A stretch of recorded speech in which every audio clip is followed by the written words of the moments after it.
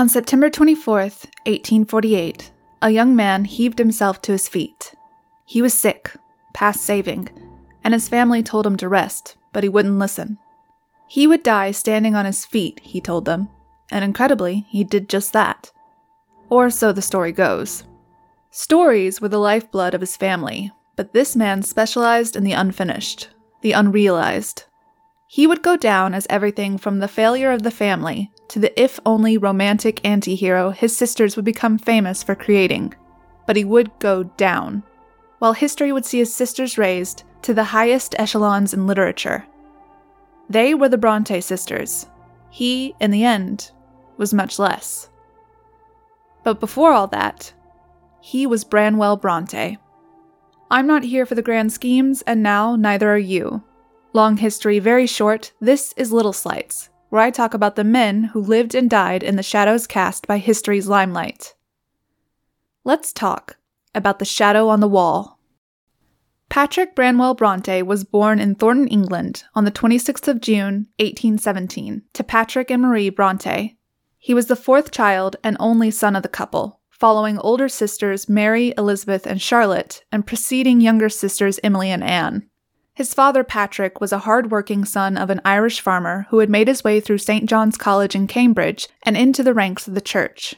Patrick moved his family to Haworth, England in 1820 to take position there as curate. This fresh start for the family was marred by the death of Marie Bronte, who succumbed to cancer not long after the move. Patrick now had 6 children to look after on his own, and the Bronte siblings were now motherless. The father sent his girls away to boarding school at Cowan Bridge, but kept Branwell at home with him for schooling, despite the recommendation of friends.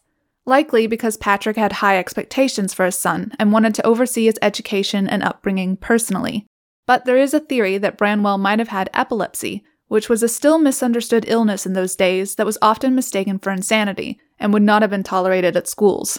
Whatever the reason may have been, Patrick saw that Branwell was given a classical education, instilling in him a voracious appetite for literature.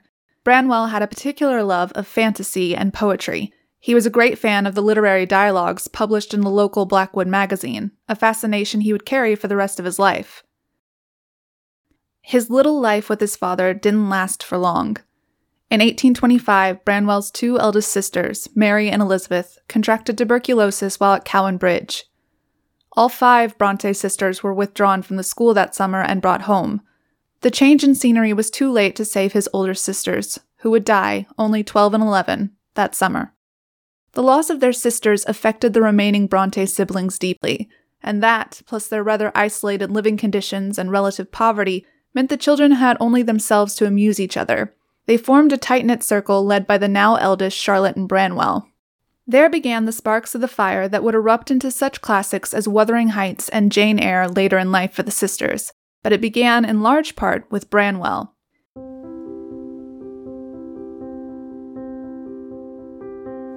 Patrick had gifted Branwell a set of wooden dolls, and between them, Charlotte and Branwell began to make up stories for them, calling them their young men.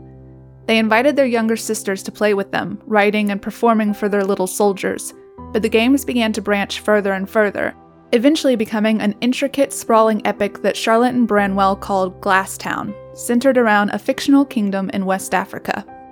Branwell authored some characters, Charlotte others. He particularly favored their poet character, young Soult, writing all his lines in verse. His other favorite was his Alexander Percy, a debonair nobleman he had based on the Duke of Wellington. Both characters spoke largely to the boy writing them, his goals, his personality, and his own view of himself. Glasstown would spawn a novel in 1827 and a self-made magazine in 1829. By 1834, Emily and Anne had even created a spin-off series that they called Gondel. But if these were some of the first signs of genius from the sisters, they showed the first signs of deficiency in Branwell.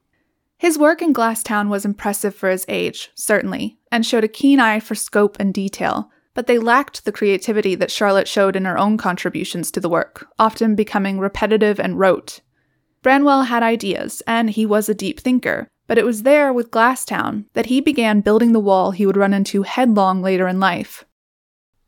Charlotte left them in 1831 to further her education at another boarding school.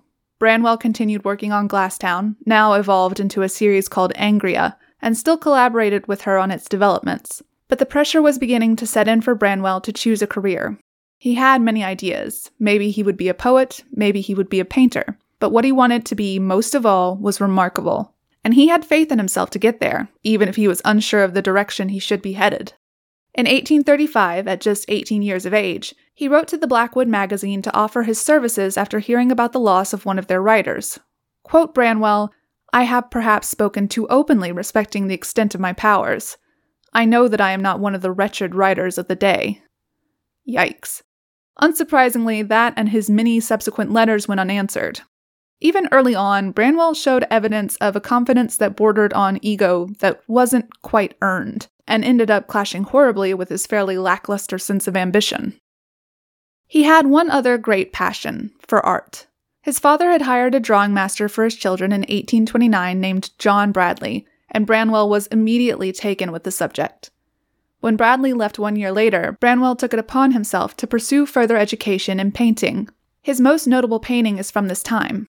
It is a portrait of his 3 sisters standing around a table, the only known portrait of the Bronte sisters. Branwell had painted himself in at first, but grew increasingly frustrated and dissatisfied with his own appearance, and finally painted himself out again. Only his sisters remained. That painting now hangs in the National Gallery, and, because of Branwell's improper mixing and preparing, the paint he used to cover himself has since faded. He can just barely be seen, a ghostly shadow on the wall hanging over his sister's shoulders. There, but not really. Belonging, but not. There is even a tale that says Branwell Bronte tried to get into the Royal Academy in Arts in London, but was so intimidated by the level of talent there that he went away in shame and wasted all his money on drink. Most likely this is just a story. Branwell needed practice before attending the sort of school like the Royal Academy, and both he and, more importantly, his father would have been aware of that. And yet the story would fit with his life and personality. If Branwell didn't quite fit in with his sisters, then he didn't fit in with anyone else either. He wasn't friendless, and in fact was considered charming, funny, and attractive by many, finding companionship wherever he went. But there is an impression from his letters he sent to said companions over the years that he was making all the right moves on all the wrong cues, trying too hard to fit into a world that he hadn't grown up in and didn't know how to belong to. Branwell refocused his efforts on building upon Angria for a time before working as a portrait painter in the town of Brantford in 1838. Branwell did produce some work of merit, but was found overall underwhelming and uncommitted, and he returned home 1 year later in debt. He finally found employment as a tutor in 1840, working for a family of a Robert Postlethwaite in Broughton-in-Furness. When he wasn't writing letters to friends of the drinking escapades he was so masterfully hiding from his employers, he was writing poems and doing translations of other works to send to prominent writers in the area. One of them, poet and essayist Hartley Coleridge, was impressed enough by Branwell's work that he invited the young man to his house personally and encouraged him to keep working. Branwell would need that praise to keep him warm, as the Postlethwaites would fire him after only 6 months of employment. The reason for his firing is up for debate. It was alleged that he had fathered a child with a serving girl, but this might have been more wrong-footed boasting from Branwell. Whatever had happened, the maybe child died, and he was sent packing. Branwell moved next to Halifax to be closer to friends, and secured a position as a clerk for Manchester and Leeds Railway. He worked at the Sowerby Bridge Railway Station, and did well enough there to be promoted to clerk in charge at another station in West Yorkshire. Interestingly, while the promotion was encouraging professionally, the move might not have been personally. Halifax had been bright, bustling, a cultural center that Branwell had hoped he and his writings could become a part of. Ludden Foot was rural and isolated. A friend, Francis Grundy, would blame this move for jump-starting Branwell's eventual descent into full-blown alcoholism. Was this true? Not at the time. Branwell didn't seem to be suffering in his letters. His family was proud of him, and he enjoyed his job, the opportunities it provided, and the travel. He even had some of his poems published in the local newspaper, the Halifax Guardian, under a nom de plume. By all accounts, he was doing well. Perhaps Grundy needed a reason for his friend's death after the fact, or perhaps time had given him a larger perspective, because Branwell very quickly ran into trouble again. In 1842, he was fired by the railway company over discrepancies in the accounts. The missing money had most likely been stolen by another employee, not Branwell, but Branwell had been the one in charge when it had gone missing. Incompetence was his crime, and Branwell was headed back to Haworth once more. 9 months later, in 1843, he secured his next, and though no one realized it yet, final position as a tutor at Thorpe Green Hall, where he joined his sister Anne and taught the son of local Reverend Edmund Robinson. He was at first despondent in his position, but soon grew accustomed, even enthusiastic. Whether this was due to his passion for teaching or his passion for the lady of the house, one can't be sure. Oh yes, you heard me right. Branwell Bronte had his own Mrs. Robinson. Lydia Robinson was 15 years older than her son's tutor, and by most historical and biographical accounts, was the aggressor in whatever flirtation was taking place. Branwell once wrote to a friend that the mistress of the house was, quote, too damnably fond of me, and later still confessed that fondness had grown into something deeper on both sides. He greatly admired Lydia, going infatuated with her to the point where it was impossible to miss what was going on between them. Anne Bronte left her position as governess quite abruptly in June of 1845. 1 month later, Branwell was sacked and ordered not to contact the family again. Charlotte Bronte wrote to a friend that the emotional blow delivered to Branwell, both by his dismissal and the tongue-lashing Mr. Robinson had given him, was so severe it had made her brother physically ill. Back to Haworth once more. Branwell tried to keep his chin up for a time, continuing to receive money from Mrs. Robinson and taking this as support in his hope to marry her after her husband's death. He even began working on a novel, called And the Weary Are at Rest, based on his Anglian works from before. His poems continued to be published under the name Northumberland, which made him the first Bronte sibling to be a published poet.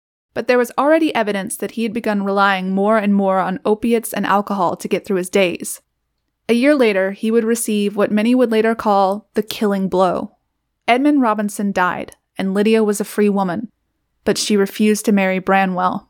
She sent a coachman to tell Branwell that this was because her late husband had stipulated she receive nothing from his will if she contacted the Bronte boy again, but this was untrue. Lydia simply did not want him.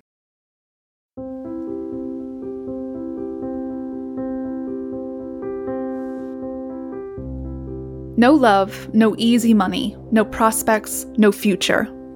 Branwell had wanted to be remarkable. He was supposed to be remarkable, and instead he was abandoned, unemployable, and unwanted. His sisters and father cared for him in this time, but it was likely that in that state all he could feel was their disappointment at how he had turned out. To be fair to the other Brontes, Branwell in the last years of his life ranged from embarrassing to downright dangerous. For example, he once set fire to his bed, which could have spread to the whole house. Branwell was, at this point, consumed by his addictions, writing letters to friends to beg for drinking money. He was physically ill as well, having contracted tuberculosis. In 1847, he drew a caricature of himself, lying in bed with a skeleton leaning over him. He was waiting to die. On September 24th, 1848, surrounded by friends and family, Patrick Branwell Bronte passed away from complications due to tuberculosis and laudanum and opium addiction. It is said that he wanted to show the true power of human will, and so decided to die standing up. When the last agony began, the witness said, Branwell stood and died as he intended. He was 31 years old. The family interred him with his siblings and mother on the 28th.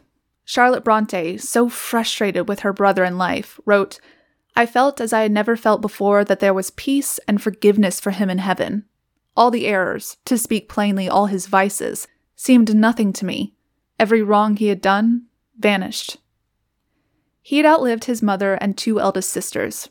He was survived by his father Patrick and 3 sisters, who he never got to see published. I think Branwell is interesting to people, when they find him interesting at all, because of who he is compared to his siblings.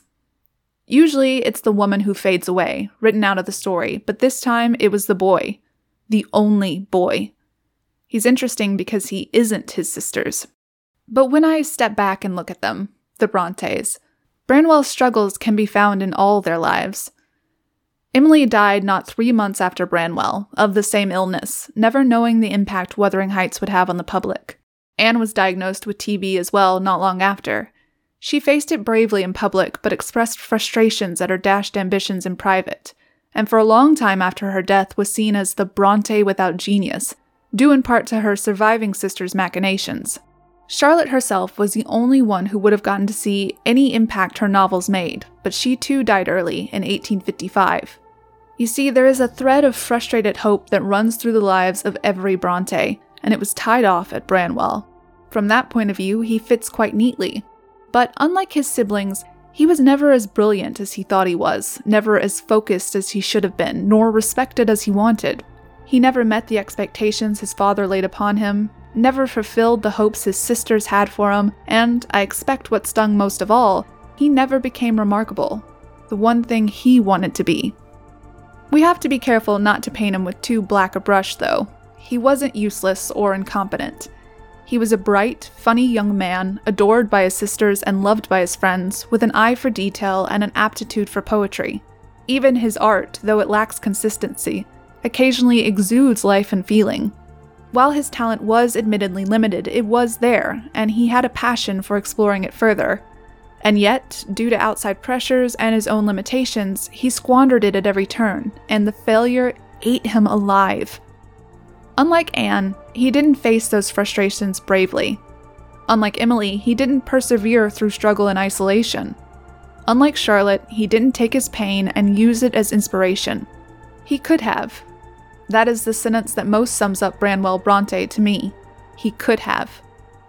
But he did not. To let himself stand, imperfect and so unlike what he had imagined, was too much for him.